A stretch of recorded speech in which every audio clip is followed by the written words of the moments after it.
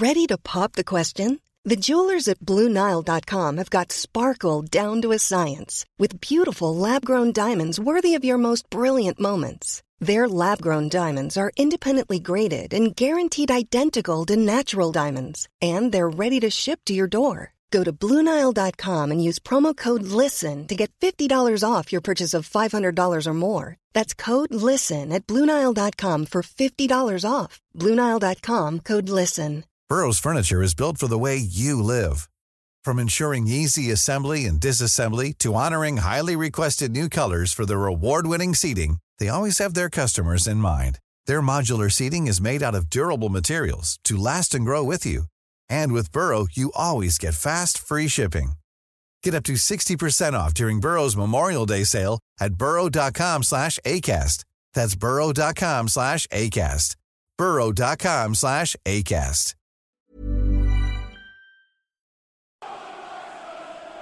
No One Likes Us Clothing is the Millwall clothing range. T-shirts, caps, polos, they've got it all.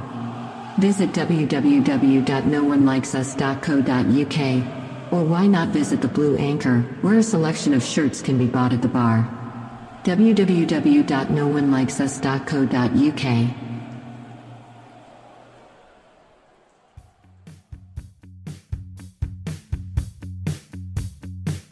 Hi, I'm Gary Rowett, and you're listening to the world-famous Acton Millwall.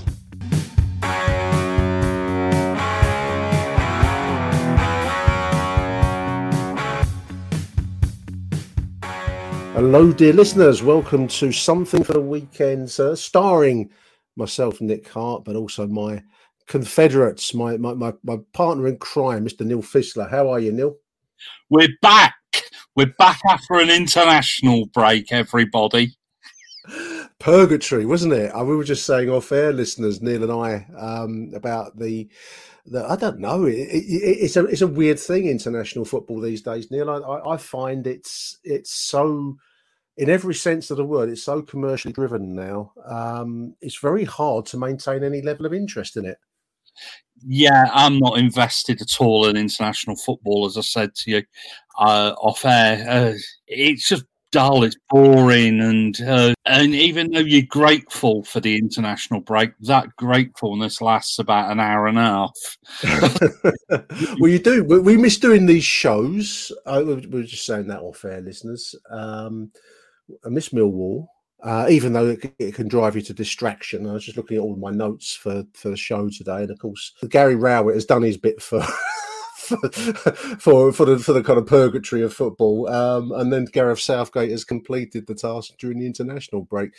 But football is about joy, and it should be about joy. But all I see in the modern football scene, Neil, is, I mean, we're playing a World Cup.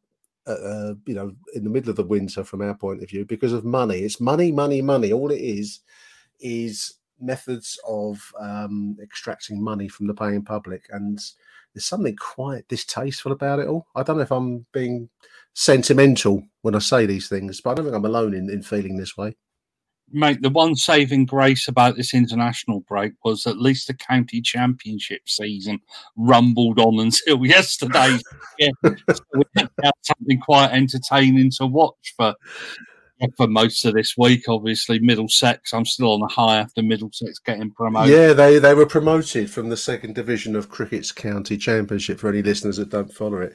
The thing I'd say, I mean, this is a football podcast, not a cricket podcast, listeners, but I went in the summertime, Neil, to a competition that's failing now, the Royal London, which is a 50-over one-day game. I really like that format. It's a nice format, but my daughter and I and family went over to Beckenham, and it was just a beautiful day. I mean, the weather was gorgeous. It was really hot, but there was something. I don't know what's the word. I'm trying to find it. It's deeply non-commercial about this afternoon. It was a cricket match in the sun, in a leafy, wonderful little location.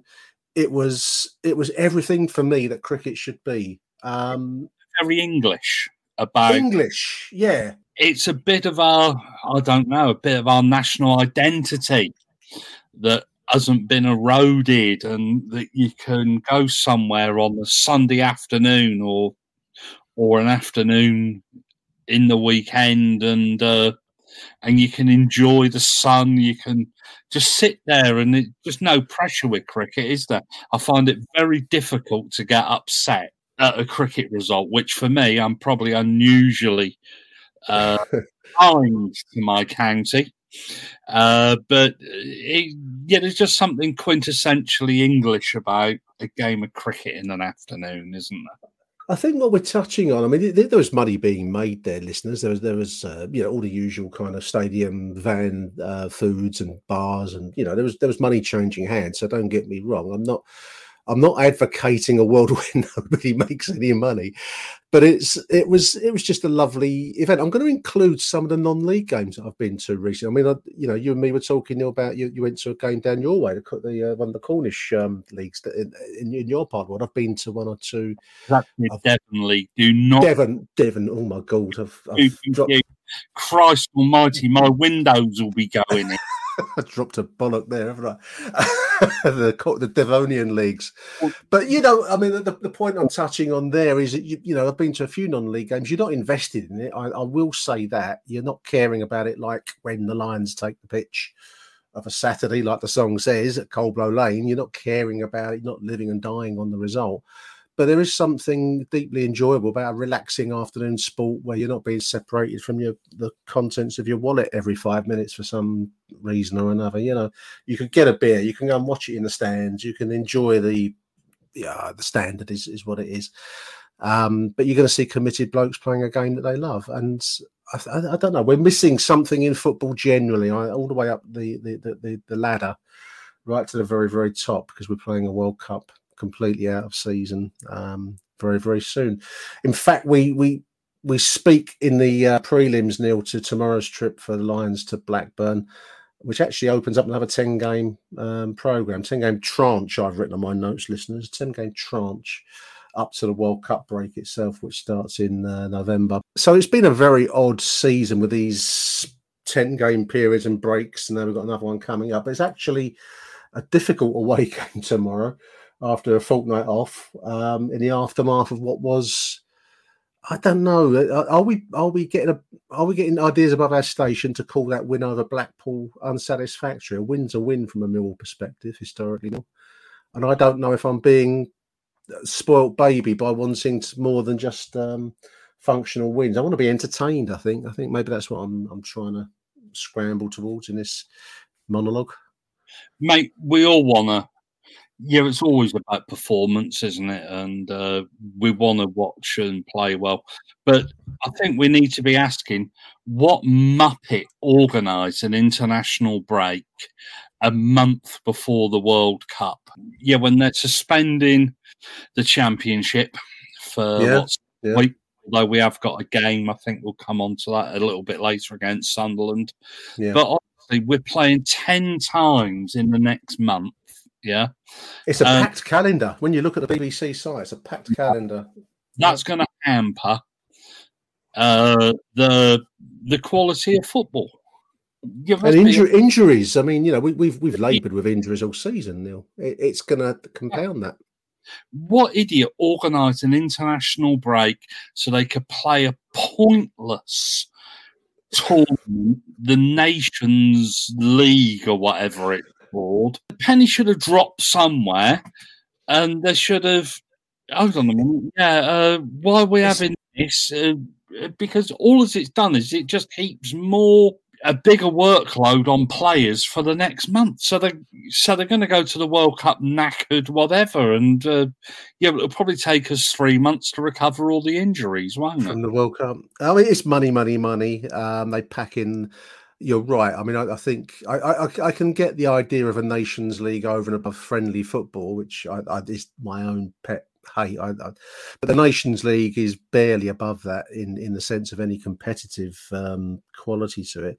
It's a filler competition. It's money. It's TV. It's modern football in a nutshell. I make you right. I mean, to have an international break when you've got a 4-week enforced break looming for a World Cup being played in the winter because Qatar brings such resources that they can buy themselves a World Cup. It just speaks volumes for the modern game. There we are. That's the way it is. We're not going to change it on this podcast in a hurry, but I do agree it's got an impact, and we're going to be, we're only just recovering. I'm just reading that Sean Hutchinson may be available. Mason Bennett may be available for the trip to Ewood Park, may be available for the midweek game at Rotherham that follows on the Wednesday. We've laboured under an injury crisis, it seems, forever at our club, and it's not going to exactly be helped by these stop-start and overloaded fixture programs that we have to work within now. We are. Biggest squad in the world, have we? And it is a squad that you do fear that we do seem to sign players with some pretty woeful injury records at times, don't we? And Ryan Leonard is still in recovery. He's kind of inching his way back. I was just reading on London News Online, listeners. Mason and Sean and Hutchie will possibly be fit for it, but whether they'll be on the bench or whether they'll start, we'll see. It's been. I'm just looking at the league table now. I actually wrote in my notes before I looked at the league table. This has been a moderate start to the season for Millwall: 4 wins, 1 draw, and 5 losses. But there's loads of clubs with what I would call moderate starts in the league. I think we're not alone in that. We obviously look at the world through our Millwall lenses, but we're not alone. I mean, even our opponents tomorrow, Blackburn, haven't exactly torn up the league. They're in 7th spot, listeners, with 5 wins and 5 losses. So it seems to be a thing, doesn't it, generally? Yeah, but apparently it's a better start than last season, isn't it? Didn't we take a long time? Was I listening on another podcast? I don't think we're that far away from it. How much better or worse it is, there's not much in it. So it's not an awful lot in it from last season, which, as the point was made, didn't finish too badly for us. So, in Rowett, I think we're going to have to trust, because there was talk prior to that win over Blackpool, not Blackburn, Blackpool, that Gareth Rowett's position may be in danger. I don't think that's realistic anymore, Neil, do you? No, I don't think so. I think that we're stuck with him for... We'd have loved this marriage, aren't we? yeah, for better or worse, I think he's around for a little while. But I just think it's sometimes that you watch games and it's just frustration that you speak in the aftermath of a game, and in the cold light of day, you think, well, he's a decent manager. Yeah, are we going to get better? Probably not. Probably not. People actually come up with these fanciful ideas. Oh, we'll go and get Liam Manning from MK Dons and Dyche. We'll bring Dyche down there, like we can just pick him up in a cab running around. The one good thing that an international break does, it gives you time to think and really, it's just the standard of football sometimes is just awful. I can accept losing, I've said it many times, but I can't stand just the football's horrible. If we could find some balance to actually play entertaining, attacking football and we lose, yeah, fair enough. You just shrug your shoulders and get on with it. You might not be happy for a little while, but you can accept it. But it's just the level of football. It's not enticing you to watch it, is it? It's a bit like watching England, isn't it? You just can't be bothered. And I think it's that. I've tried. I try and follow the away games if I can do on screen. I'm not going to bother tomorrow, listeners. I'm going to go to a game. I'm going to go to a non-league game. And I'll pick up the result tomorrow after I get home, and we'll see what we can find out about the performance separately. Which, when you're doing a podcast, I do like to at least see the games, but I just can't be bothered, Neil. I think I prefer the fresh air, the commitment, the crunch of a real game to a streamed bore fest. Probably tomorrow's game, we're going to go up to Blackburn and put 3 or 4 past them now. I've said that. But it's a destructive, it's been an eroding season of very poor football. And I debate with myself sometimes whether, as a Millwall fan and as somebody that's lived, been a Millwall fan for many, many years, you and I talk on many occasions about the history of the club. We are historically in a pretty good position from a Mill perspective, but I've just found some of the football we've been playing in recent times boring. It's just you're being eroded by boredom. That's the problem. There's no other way to describe it. Yeah? It's absolutely woeful, and this is an entertainment industry. Yes, it is. Yeah. You watch this for fun. You're not being paid to watch it unless you're covering the game or whatever. But it's what you do for enjoyment. And if there's no enjoyment there, you very quickly, well, I've got a very low boredom threshold. No shit. I know. Yeah, well, that'll come as a major surprise to most podcast listeners. That you get insights into everyone's psyche one way or the other when you do these shows. You can't help but reveal yourself. You can try your best, but you can't hide. You can run but can't hide.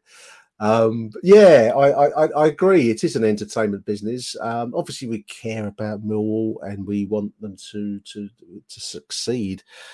But you also do have to feel a bit of a sense of exhilaration when you've been to the football. I mean, it was the number of messages that we had on the shows recently after the Blackpool game of people just saying, well, we won, but, there was a flat kind of atmosphere walking back out of the stadium.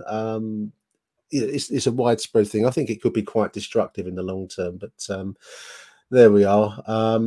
Tomorrow's trip to Blackburn is a difficult. We'll follow it with an away game at Rotherham, so we've got 2 long northern trips. I'm going to pass on tomorrow's one and probably try and catch some footage from the Rotherham game in midweek. Goalkeeping seems to be the main choice for Gary Rowett tomorrow, Neil. Whether he keeps Jules Long in goal, who didn't do badly against Blackpool, or does he bring back the favourite Bart Bielkowski? I thought it was hard on Bart to be dropped, but now it'd be hard on Jules Long to be dropped equally. So. It was exceptionally hard on Bart to be dropped. To single him out for some of our defensive woes, yeah. He hasn't been afforded an awful lot of protection, has he, in front of him in a lot of games. It just, your heart goes out to him, but by the same token, he came out with some nonsense about he's not vocal. What a shower of absolute oddswallop that was. That is typical of the 52 languages of nonsense that this man behind, yeah. I agree. I agree there's a lack of vocal what's the word I'm scrambling for, your listeners? Vocalism? I don't know. Anyway, there are no leaders that are apparent in that side, and I think that's vocal. Yeah, but that's not his job. His job. No, that's not his job. His job is to be a world class, an extremely high level goalkeeper, a shot stopper, like as good as any I've seen. Yeah, he is. If in 20 years' time you and I are doing a podcast on goalkeepers, which I really doubt we will be. 20 years' time, we're still doing it, are we? Yeah. But whoever is doing it, they will remember Bart as being one of our top 5 or 6 goalkeepers. One of our great goalkeepers. You can debate long and hard which top 5, top 10, certainly top 5, possibly top 3, maybe, because he's that good. Yeah, certainly post-war. Yeah. Post-war, he would be in our top 5 or 6. Yeah, but by the same token, George Long came in and didn't put a foot wrong, really, did he? So no. So I think he's got a tough choice there. It won't surprise me to see Long start because we won with him in the side, and he did nothing wrong. I could say absolutely no. If Bart Bielkowski wasn't available and Jules Long was there, I'd be very happy because he looks a pretty solid goalkeeper. I think it's this this thing of distribution that the modern manager demands of a goalkeeper. There's always this idea in football that you've got to be more than just the position that you're playing in. You've got to be able to do this. We asked Jake Cooper to pass the ball when, the best one in the world. The boy's a good 6'5" defender, but he's not he's not a ball playing magician, is he? So, but we ask things of players that but they aren't blessed nonsense with. been introduced by bloody Pep Guardiola, isn't it? Do you remember when he first went to Manchester City? Until then, a goalkeeper's job was to stop the ball by any means necessary. Yeah, prevent a goal, basically.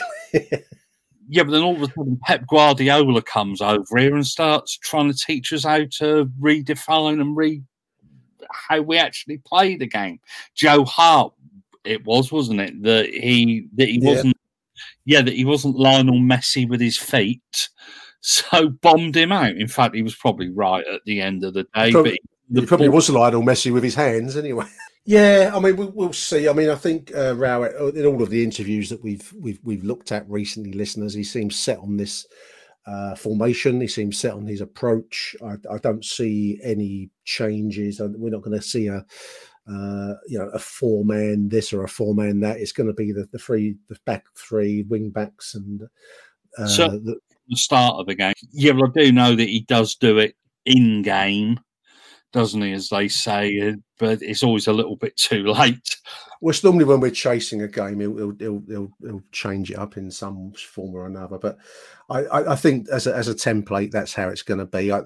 Unless we suffer a catastrophic loss of form, which we haven't. I mean, this has not been a catastrophic season so far. It may have been boring, but it's not been a catastrophe. And I don't see the next 10 being much different, if I'm going to be honest, listeners. So, we may well be going into the World Cup, Neil, with around about the same kind of record that we've done in the opening 10, unless, something unforeseen happens. Yeah, graphically boring. I don't know. I mean, I'll still be there at the end of it. We're not going to go anywhere, but it does certainly gnaw away at you at times. One thing that did strike me, they've rearranged the Sunderland away fixture, which was scheduled originally for the weekend after the passing of Queen Elizabeth II, has now been rescheduled for December the 3rd, Neil, a Saturday. 12:30 start. It's almost like they don't want anyone to go to Sunderland for a 12:30 start. I don't know why it has to be a 12:30 kickoff. I think that'll be in the World Cup. So maybe they're trying to think of clashing with England. Yeah, well, England are playing that afternoon, aren't they? Right. Iran or something or other. Yeah, weren't they trying to tell us that football's nothing without fans during during lockdown, and fans shouldn't be taken for granted, and take that with a pinch of salt. Yeah, Sheffield United have to go to Swansea for a 7:45 kickoff on a Saturday night, and we have to go to Sunderland. In fact, I don't even think you can get there on the morning of the game. No, you'd have to drive up probably the night before, I reckon. I don't know if the trains are running. That's another thing. So 6 a.m. start, isn't it, if you want to get up there at any resemblance? Yeah. It's not making it easier for people. I do agree. But anyway, there we are. So Saturday, December the 3rd, which was due to be the last, World Cup window weekend, and it was due to restart on the 10th. So we've got an earlier restart for the league season, if nothing else, which also has the spin-off. If you like, just looking at a story that's on Richard Corley on the London News here, Neil, that we were targeting Premier League or European opposition as friendlies during the break for the World Cup. I imagine these would be behind closed doors jobs. I don't know that Mill would be lined up against Premier League opposition for playing public, but at least it means less friendly football, more competitive football, if nothing else. Yeah, it was a strange one, because then people, we're going to end up with the usual Gillingham, and no. They're actually playing competitive football, and so are the non-league clubs. We're kind of limited who we can play, really, aren't we? Because the police aren't going to allow us to. We can't play West Ham, can we? Yeah, unless it's behind closed doors, or not going to allow us to play Chelsea in front of a paying audience because of the inability of people not to be able to throw things at a game of football, or Tottenham. It kind of rules out an awful lot of clubs, doesn't it? And you don't want to play anybody from your division. No. Well, let's face it, are they really going to bring somebody over from Europe for I can't imagine it. This will be somebody like Crystal Palace behind closed doors at one of the training grounds. There'll be that kind of friendly. I just can't see, a paying public event in that World Cup period. But I could be wrong. European opposition, it'll be one of the Portuguese or Spanish second division side, possibly. How attractive that'll be, I don't know. Bring them over on the freezing cold November trip to Bermondsey. Yeah, it just, I don't know. I'm very sceptical about it. I do think we will play games, but I think you're right. I think we'll play games behind closed doors. I know that we played a friendly against Arsenal, didn't we, before the start of last season, behind closed doors. Behind closed doors. It'll be that. I guarantee you, listeners. I guarantee it. Just moving along a little agenda here, Neil. You sent a message around on the group chat, have they, that the under-21s were live on YouTube, which was, and I managed to catch the second half. This was a game at Reading, which we finished up losing. I think it finished 2-1 to Reading. It was 2-0 till quite late, and then I think we got a late goal for the under-21s. But it was a really nice idea to broadcast it by Reading live on YouTube. And I think the Millwall games at the Den are behind this Mill TV paywall, aren't they? I don't think we put them out live on YouTube in that way, but it was good to see. Yeah, we have done in the past. I've been on YouTube, but this newfound Millwall philosophy of trying to nick a few quid off people, the opportunity. £2.50 for the food hub as well if you park your car, apparently, if you do go and see an under-21. Ridiculous, isn't it? Come on. Yeah, for donkey's years, you're able to park your car down there at a reserve game, or the 10 people that would park there. Just, I don't know. But no, it was a great idea by Reading. A lot of clubs do it.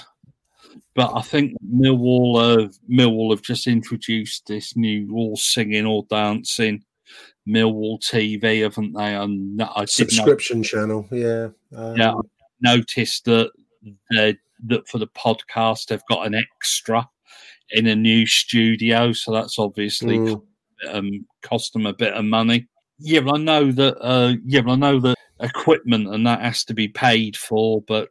Come on, stick it on YouTube. You can always make ad revenue because not everybody can watch the game, so they might watch it later on, and it's just penny pinching.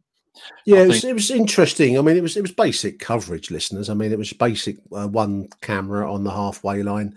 You're quite high up at the Majeski Stadium, so it was like an expansive view. Let's put it that way. But you could follow it. The broadcast was good quality on YouTube.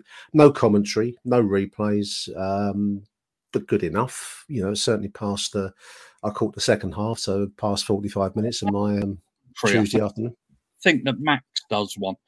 Yeah, but that was always the beauty of living in London in the 70s, 80s, 90s, and very recently was going to football combination games in an afternoon, 2 p.m. kickoff, and used to see all manner of variety of first team players turning up, playing for whatever team, a trialist. I once saw Nigel Callaghan, Watford player, on the bench for Millwall. John Moss, the Premier League referee, played some football combination games for Millwall when he was uncertain about teaching or playing football. So I'm a big fan of the football combination, or was a big fan of the football combination, and under-21s, under-23 footballs. I think it's a great way of whiling away an afternoon during the day.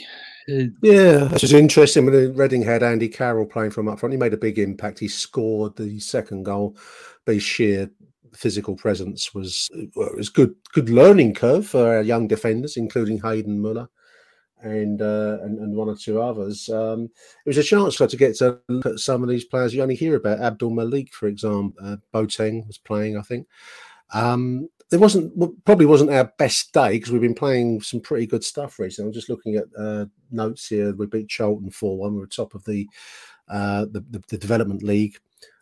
This was our first defeat of the season against the side that actually included 2 experienced championship players in Carroll and I think Mighty. I can't remember how to pronounce his name. But so Reading were on the day a strong side. But it was interesting, and it's good to see the youngsters. You do get a sense of who's who and how good some of them are. This wasn't our best day, as I've said, but you did get a sense that there was some talent in that side, Neil. Yeah, no, there is, undoubtedly, and interestingly, they appear to be playing a different brand of football to the first. They do, yeah, that's right, passing style. Yeah, to be found by Kevin Nugent, which is quite unusual. I think generally, reserve teams try and reflect what the first team are doing. Christ almighty, can you imagine that pitching up on the Tuesday afternoon to watch the under-23s and you watch a version of Nugent ball? Well, I mean, I was struck by, you're right. I mean, and I would have thought the idea of under-21 football is that you can produce players that can then slot into the template that the first team are playing. The under-21s did seem to be more what I would term passing style. They were passing and moving quite well. Some talented boys there that I thought I can't see many of these fitting straight into Gary Rowett's first team because the passing. And it's just following on. This is a story on the London News Online, listeners, that Millwall's promising young stars are attracting interest from other clubs. And yes, they will do. Of course, that's football. Clubs are always monitoring what other clubs have got, and money comes in for players. But if I were, even including Tyler Bury in the first team now, if you are a skillful winger, you might have to think about, is my career best served here under this management, or should I move somewhere else to get minutes? Because it's quite hard to see a place for some of these talented boys in the first team.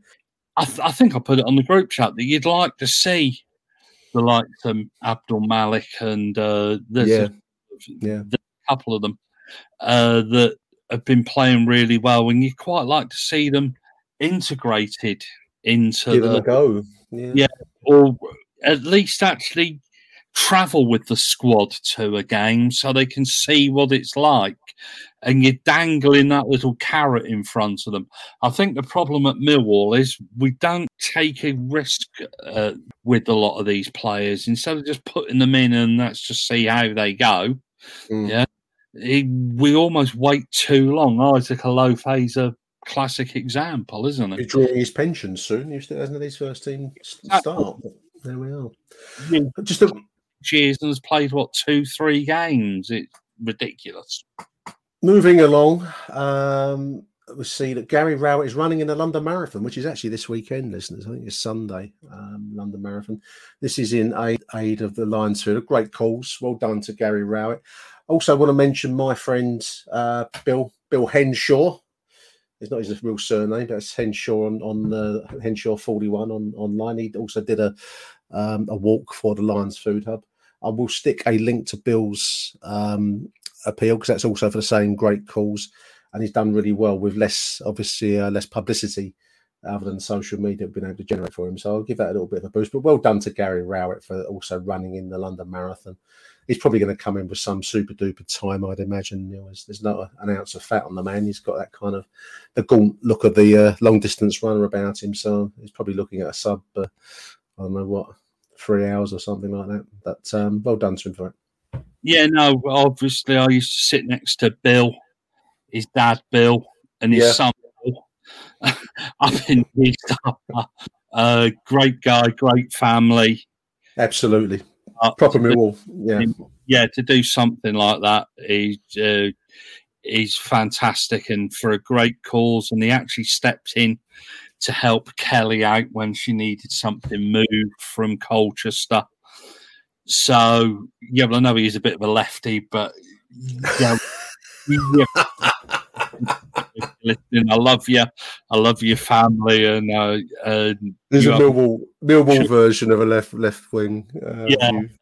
Well, no, you've done. Yeah, well, that was great. It's great to see Gary Rowett running the London Marathon. I can't even think about doing 26 miles, let alone actually doing it. Coming out in palpitations and cold sweats and all.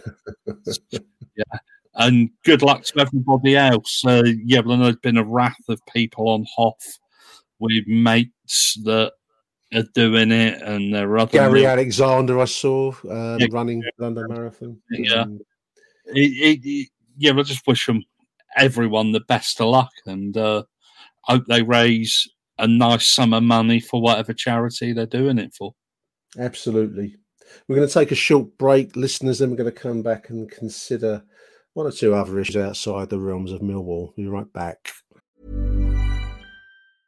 Ready to pop the question? The jewelers at BlueNile.com have got sparkle down to a science with beautiful lab-grown diamonds worthy of your most brilliant moments. Their lab-grown diamonds are independently graded and guaranteed identical to natural diamonds, and they're ready to ship to your door. Go to BlueNile.com and use promo code LISTEN to get $50 off your purchase of $500 or more. That's code LISTEN at BlueNile.com for $50 off. BlueNile.com, code LISTEN.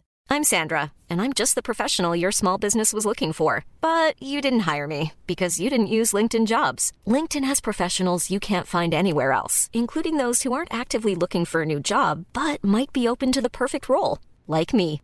In a given month, over 70% of LinkedIn users don't visit other leading job sites. So if you're not looking on LinkedIn, you'll miss out on great candidates like Sandra. Start hiring professionals like a professional. Post your free job on linkedin.com/people today. Burrow is a furniture company known for timeless design and thoughtful construction and free shipping, and that extends to their outdoor collection.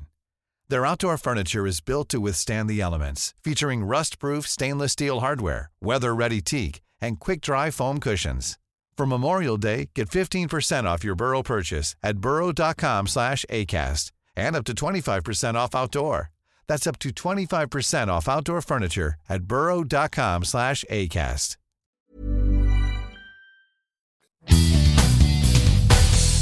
Achtung, Mehlball. Welcome back, dear listeners. Neil, we're talking now about wider things than just the Lions. Well, I suppose it could include the Lions. There's been a few things online about non-league clubs in particular, but I reckon this could include some of the lower level football league clubs, and the cost of the energy crisis, the cost of living crisis, energy crisis, the cost of staging matches under floodlights. There's an interesting debate because one of the clubs, I think it was Mansfield Town, had asked for permission to play outside the 3 p.m. kickoff time during the darker months. But there was an interesting post on Twitter. This is from others include Didcot Town and other non-league clubs at that level. But it was a reply from Dale Vince, who I think was Forest Green, saying, depends on your floodlights. If you've got LED floodlights, the cost isn't that much compared with whatever floodlight bulbs they've got at Didcot and others. Apparently that's where the cost lies. But so there's a bit of a debate as to whether that's a good idea or a bad idea, playing outside the 3 o'clock start time traditionally. Yeah, I do know that my local league, as we touched upon earlier, the Southwest Peninsula League, they've given permission for games to kick off earlier, if that's what they feel. I know there was some. I think the EFL or whatever they're called these days tried to justify their decision by saying there is a knock-on effect.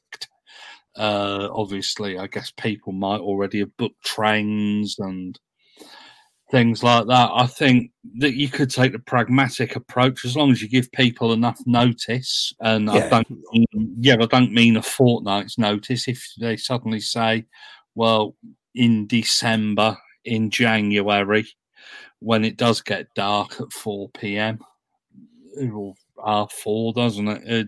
That you can kick off early if you want. I think it should be discretionary for the clubs to decide. I agree. And this high-handed approach of no, you will not do it. It obviously No, it serves nobody. I found the tweet. This is from Dale Vince, who was Forest Green Rovers chairman, which is known as a green, in whatever term you want to use, a green football club, but it's also business as well. He says he spoke to TalkSport about the idea of using earlier kickoffs to save electricity from floodlight use. He says it seems unlikely to make a big difference.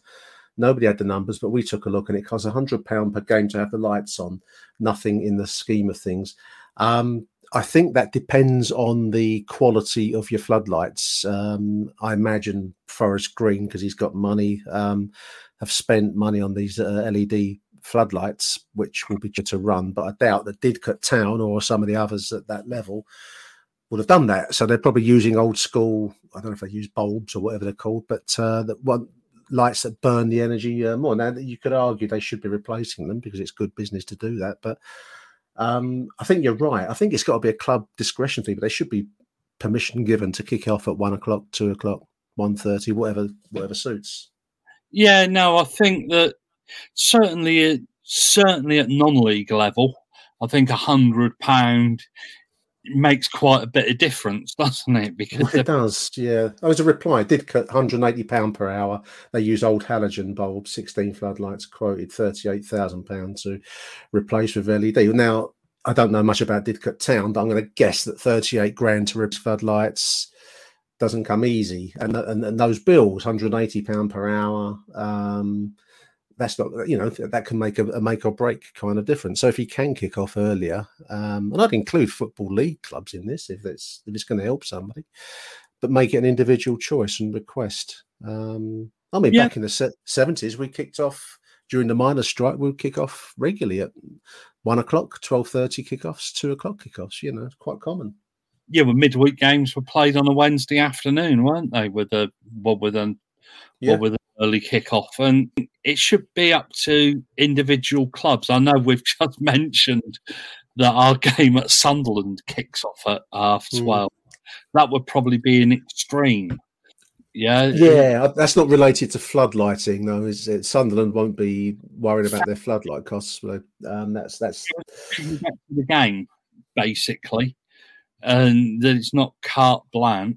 And yeah, it ought to be up to an individual club because maybe the associated energy costs with everything, because you have to light up car parks, you have to light up this. That's true. Yeah, the stadium itself has to be lit, doesn't it? So it's not just the floodlighting. It's just not the floodlights, it's everything. And to be honest, people do feel safer in winter in daylight, don't they? It's just not. Yeah, no, I agree. Just on the non-league side of things, but again, I think you can extend this to football league clubs, listeners. We're talking about the floodlighting costs, but also numbers going to non-league games are holding up well, and many clubs are now going for discounted ticket prices. I think that's a good idea because we are living in a cost of living crisis for many, many reasons. So any clubs that can do something to reduce the cost of watching a game, that must have a positive impact in gate terms, Neil, I would have thought. Yeah, I mentioned it on the group chat the other day. I'm not a lefty in any way, shape or form, but I think at the moment it's difficult to afford your mortgage, your energy bills. Yeah.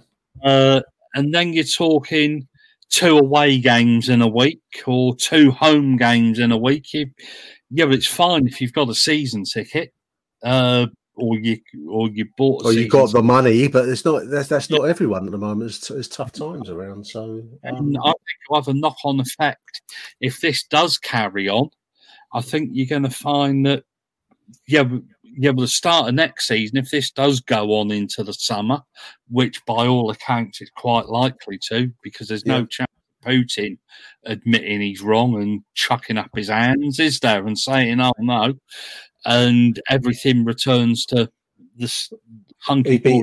He'd be throwing his hand of cards in, but also accepting a bullet in the head, I think. That's the problem for him. Yeah, but that's not going to happen. So no. I agree. I think that in the summer people are going to have an interesting choice. Do you pay the bills, or do you take out a £600 Millwall season ticket?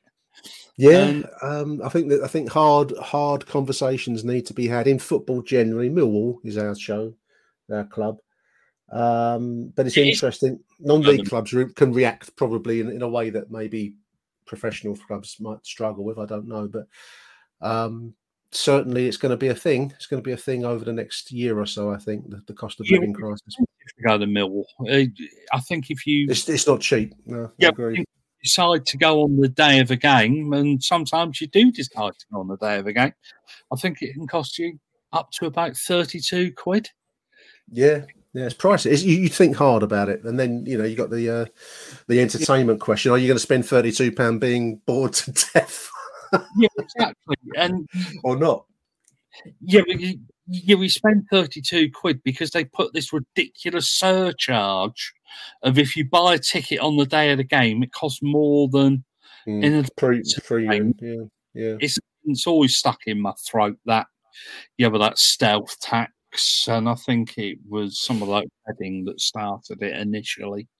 I think the game needs to be more imaginative, Neil. I think the game needs to think, if it's interested in promoting its products. I'm going to keep using management speak. Neil's going to do his nuts soon. I keep talking like this. But if it's interested in promoting itself to a wider public or maintaining the public it's got, then they do need to be more imaginative ticket-wise and in many other directions. Because the cost of living crisis, as you've said, and you're right, is not going away in a hurry, so that's going to affect all aspects of our game. Moving along, if we may, my eye fell upon, we've mentioned money a few times in this show. The Premier League, a cabal of Premier League clubs, Neil, want to do away with FA Cup replays in this, and they're hanging it on the fixture congestion generated as a consequence of the Queen's passing away recently, apparently, and plus the World Cup and plus all the other bits and pieces that go on. Do away with FA Cup replays, which are already much reduced from my youth when you get multiple replays of games, which I accept you can't do anymore. But even the one replay that we do get now, they want to do away with that. They want to finish it on the day. Seems like a bit of a destruction of the competition in many respects. Absolutely. Couldn't agree more with that. And it seems to be the likes of, I don't know, Klopp and people like that. Suddenly come over here and they want to Wenger. They want to... they want to run our game. And to be honest, FA Cup replays are a great thing. I think what they should do is they should actually scrap the League Cup. But let's do away with that. I know they're talking about a possible option is that clubs in Europe don't play in the League Cup. As a Millwall fan, we only ever have 1 or 2 games in the League Cup. Anyway. We get out of it fast, don't we? Yeah, it's an unloved competition. It's always been unloved, really. It had a bit of a heyday in the 70s, the League Cup, but it's never achieved the glamour or, I'll use the word, the love that the FA Cup generates. It's always been a bit of a struggle, the League Cup, and maybe it's always been a midweek, competition in any case, so you don't get that third round glamour and romance and all the other stuff that the FA Cup brings with it. I personally wouldn't be sad to see it go. I mean, I agree it's become such a it's lost a lot of its meaning in recent times, and not anymore. But whereas FA Cup replays, you go to Manchester United and you eke out a draw. Part of the excitement is to get Manchester United back at home. Yeah, back at your small ground, wherever that may be. Yeah, I agree. Down at the Den. And I think a lot of it is to do with the fact that a lot of Premier League clubs are now owned by Americans. It does away with the... I think you're right. I mean, I don't particularly want to pin it on any particular group, but I think what is hard, I think, particularly in the American model to understand is 2 things. One is the concept of as relegation, the fact that a big club, a named club, can, through on-field mishaps, find themselves pitched out of the league into a second division. They don't have anything like that in any of the major sports in North America. And the other thing they don't have in North American sports is the idea of giant killing. Get days where Welling United can take the field versus Arsenal and have a shot. The lucky goal that goes in late, the Rodford shot. Everyone they get play a match of the day every now and again for Hereford in the 70s. You don't get those moments. They don't exist in those places, and even in the European context, you don't get that really so much in foreign cup competitions because they're not taken very seriously, and so secondly, if Bayern Munich do play some village side in the German competition, it's not. Everyone knows they're not taking it seriously to start off with, so it doesn't have quite the meaning that the FA Cup has always had. I think it's a typical modern day football business thing that everyone was that phrase. Everyone knows the price of everything, but the value of nothing. And I think if you lose these things, a bit like that little monologue we had at the start, Neil, about cricket on a Sunday afternoon, you're losing something that doesn't actually have a price. It's deep, and you're losing something bigger than just one more football match for a big club. It's very sad if they bring this to pass, in my opinion.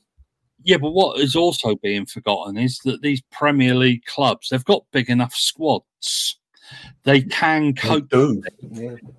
It's more to do with they're trying to. It's like a dick swinging contest, isn't it? We've got more money than you. We've got more power than you. So we're going to assert it over you.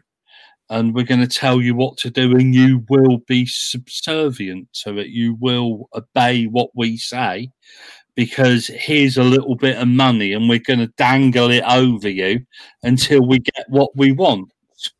Yeah, and yeah. To be honest, I don't care about the Premier League. I watch it on a Sunday afternoon because it's entertainment, isn't it? It does make me laugh. On the phone, I've got Sky Sports. They pop up. I should take it off because it annoys me every time they do it. But partly it amuses me when Chelsea have made some £40 million for a player I've never heard of in my life. Some Portuguese bloke they bid $50 million for him. Like it's like it's news. I don't know. Something's happened in the world that is true news, and that pops up like it's on the same level. Especially Gusto that they do transfer deadline day with. When it's just repeating crap all day, isn't it? You can watch it for an hour in the morning, an hour in the evening, and very little will change. They're trying to going over to somebody at Arsenal. Arsenal won't be making any signings today, right? Who gives a shit? Enrich my life to no end, yeah, and then they keep on going back to them. Well, we did tell you that Arsenal won't be making any signings. 24-hour news cycle got to be filled up with anything. Well, then somebody might have been spotted somewhere. That was the great one down at Millwall, isn't it? My grand cleaner's mum has. Who's the one who used to talk about on the House of Fun? Was it John Ostler? These were the players from the way back, and there was always the talk that we were interested in this. His name, John Ostler. I can't never remember his name. John Ostler. And he was always seen in the Millwall Cafe, or he's seen at the Curry Den or something. Jimmy Floyd Hasselbank were expecting. Jimmy Floyd was seen in the Ancient Foresters having a pint, because he's keen to come to the Den. Oh dear. Let's close our show, Neil, with we've got a bit of scandal, really, listeners. I think it's scandalous. This is a story that you picked up on, Neil. I'd seen it, which is a discontinued scheme now, in fairness to the EFL. But this is the baleful influence of gambling in football. But apparently English Football League clubs are still, because the deal is still in its last dying embers, receiving a cut of gamblers' losses as part of their betting partner scheme. Sky Bet, apparently the clubs received a slice of the losses generated by gamblers, which would be the many, many people out there listening to this show, possibly. The clubs are on a direct earner as a result of people overstretching themselves on football betting or whatever betting. On the GP accumulators. lose a lot of money if you go for high scoring values for Millwall this season. I know that much. I've always found gambling and sport odd bedfellows, Neil. People often think I'm against gambling, and I'm not. I was brought up in a family that knew about gambling, horses and dogs for the most part. But I just find gambling in any sport, I'd include, football is the biggest, so it's the one that gets the most, spotlight put on it. But you could throw in cricket, you could probably throw rugby in terms of the baleful influence of gambling, spot fixing, all this kind of thing that goes on around the world. It's never a good thing, but it generates the drug of money, doesn't it? That's the reason we have it. Yeah, to be honest, we all like chuck in a couple of quid on the first goal scorer at games every now and again, and the crazy accumulators that offer you big returns for predicting 15 results for £1 or 50p, but nobody forces people to gamble. I'm not gambling companies per se, full stop. And I don't necessarily agree that they should be banned, but it just seems something slightly distasteful that, as a Millwall fan, because they ask you when you sign up to a lot of these websites, especially Sky Bet, which team you support. Okay. And I always thought it was a bit odd. Why do they want to know what team I support? Now it all makes sense. They're on a slice of the action. That's why, aren't they? Yeah. Well, they were. This deal is being phased out. The deal continues, and I think it was a X number of years, so it continues till 23-24 when Sky Bet's contract expires.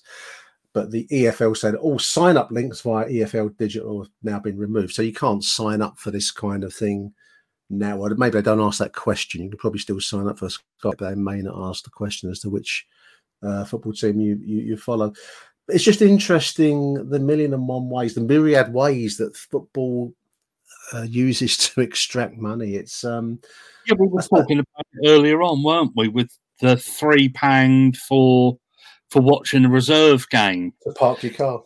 Yeah, to park your car, even though that money is going to the food hub. I think they're probably testing the waters. So next season, when they don't give it to the food hub, or the season after, the charge is established then, I suppose. Yeah. And say, well, the charge has been around for 3 years. It just... Yeah, no, I agree. It's the one ways of, we were talking about on the group chat about Millwall TV, weren't we? And now that's £5 a month for it's just a little bit. It just seems to be a little bit more. I haven't subscribed to that, and I slightly go round in circles. £5 a month's not a huge amount of money, so I could get it if I wanted to. But I struggle with it. And why am I struggling? It's because most of it is stuff that I think you should get version. You should hear from your club manager post game anyway. I'm not sure I want to be paying to listen to Gary Rowett. The highlights packages, the game highlights, might be the only bits that are of any real interest to me, Neil. Other than that, but the goals are put on YouTube. The 2 minutes, they give you more in depth. I think they do like a 10-minute highlight. John Rankin sat us right. John, I took my hat off to because he said he does rewatch it all, which is a lot. But I think they do a 10-minute length and package rather than just the goals, which is like a splurge of major incident and then the goals. But otherwise, it's inane. It's all kind of like players having quizzes and stuff like that, and I'm not really interested in that. So I think I'm going to be programming now, isn't it? It's shouldered programming that they try and get you invested into it. Funnily enough, we were talking about nostalgia. If they put old games on there, games from the 70s and the 80s, I'd probably pay £5 a month just to watch them alone. Yeah, but there's nothing there that I really want to watch, to be honest. They don't put reserve games from from Claremont Road on there, do they? Because apparently, don't think so. No. Because apparently it's too difficult to get to stream it. Yeah. And again, but then again, county cricket have really upped their game in that. In the last 2 or 3 seasons, they have all manner of games from all manner of places. Well, they do, and they have some pretty good production values. I mean, you're not going to get Sky TV production on those, listeners, but you will get 2 commentary, you know, a lead voice and then what do they call it, the colour comment, they call that, don't they? And you'll get cameras on the alternate ends cameras, pretty good. So it just shows what can be done. But just going back to the betting point, I'd be interested to know how much Millwall have made, and I do think the club should be looking at giving that money to the food hub, and that's a good idea. That's a good idea. Just to actually do something good with it. That's helped people that may be affected by gambling. Maybe people can't afford to pay their bills because they have a problem and things like that. So they need. That's right. It's like alcohol. I mean, some people can have a drink and not be an alcoholic. Some people are unable to do that, and they do have issues. So you're making money often from people with issues. And I think there's something. I think distasteful is the right choice of word, Neil, because. You know, we're not living in a monastery, listeners, but equally, I don't think it's right that gamblers' losses don't fund football clubs. I just think there's something wrong in that. The scheme has been discontinued. I want to finish with that. So they're not signing up newbies to it, and it will finish next season, 23-24. £1,000 that Millwall have made, give it to Kelly and the food hub so they can do some good with that money as opposed to it sitting in a bank account and not doing an awful lot at Millwall. I don't know. You know, we haven't gone all woke. Yeah, at least I haven't. Nick's always been woke. I want to find out what this woke business means sometimes. Oh dear, there we are. We're going to finish it there, listeners. Let's have a score prediction. Let's do regular podcast stuff and talk about a score prediction for Blackburn away, then Rotherham away before we face Middlesbrough next Saturday. How do you see it? Wins, losses, draws? Blackburn, I think our record there's not that good recently. No, it's not. We've won there for a little while. I don't think it's terribly good at Rotherham. They're both these long trips up north, aren't they? A midweeker as well for Rotherham. I know that, but on separate sides of the Pennines, I think. I'm going to go for 1-1 tomorrow. Yeah, and I'm going to go for a win at Rotherham. You fancy to win them? Yeah, I'm going to go for 2-1 because I don't think we've got a clean sheet in us. I don't think. I think you're right. I'm going to go for 4 points out of the 2 fixtures. I fancy us to go to Blackburn and win it tomorrow. I don't know why. It's irrational. It's my 7th son of a 7th son, Gypsy Heritage listeners coming out. But I'm going to go for a 1-0 win for the Lions at Blackburn tomorrow and a tough trip to Rotherham, maybe 1 each up there. I don't know. But a win tomorrow and a draw midweek for me. So 4 points. We're both calling it in different ways the same. But there we are. Let's keep our fingers crossed for that. Let's keep our fingers crossed for entertainment as well, listeners. Neil and I will be back next week, Neil, won't we? Ahead of the home fixture versus Middlesbrough next Saturday, the 8th. We'll be back on the Friday for some weekends. A huge thank you to Neil for joining me. Yeah, no problem at all, mate. Yeah, no, well, we'll either be on a high through 6 points or a low after 2 defeats. We'll be building the guillotine in the car park again, won't we? There we are. Thank you for listening, listeners. Enjoy the weekend wherever you're going, whatever you're doing. Good luck to all those making the trip up to Blackburn and Rotherham midweek. And until next Friday from Neil and myself, it's Arrivederci Millwall. Bye for now. Achtung, Millwall.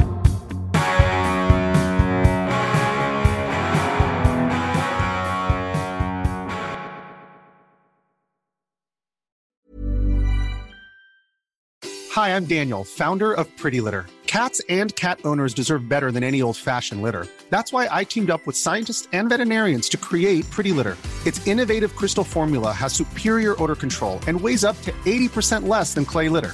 Pretty Litter even monitors health by changing colors to help detect early signs of potential illness. It's the world's smartest kitty litter.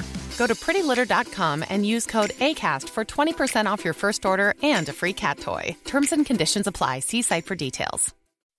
When you make decisions for your company, you look for the no-brainers. If you have a lot of mailing to do, Stamps.com is the ultimate no-brainer. Use the Stamps.com mobile app to mail everything you need to keep your business running with up to 89% off USPS and UPS. Make the same no-brainer decision as over 1 million other businesses with Stamps.com. Use code PROGRAM for a special offer. That's Stamps.com, code PROGRAM.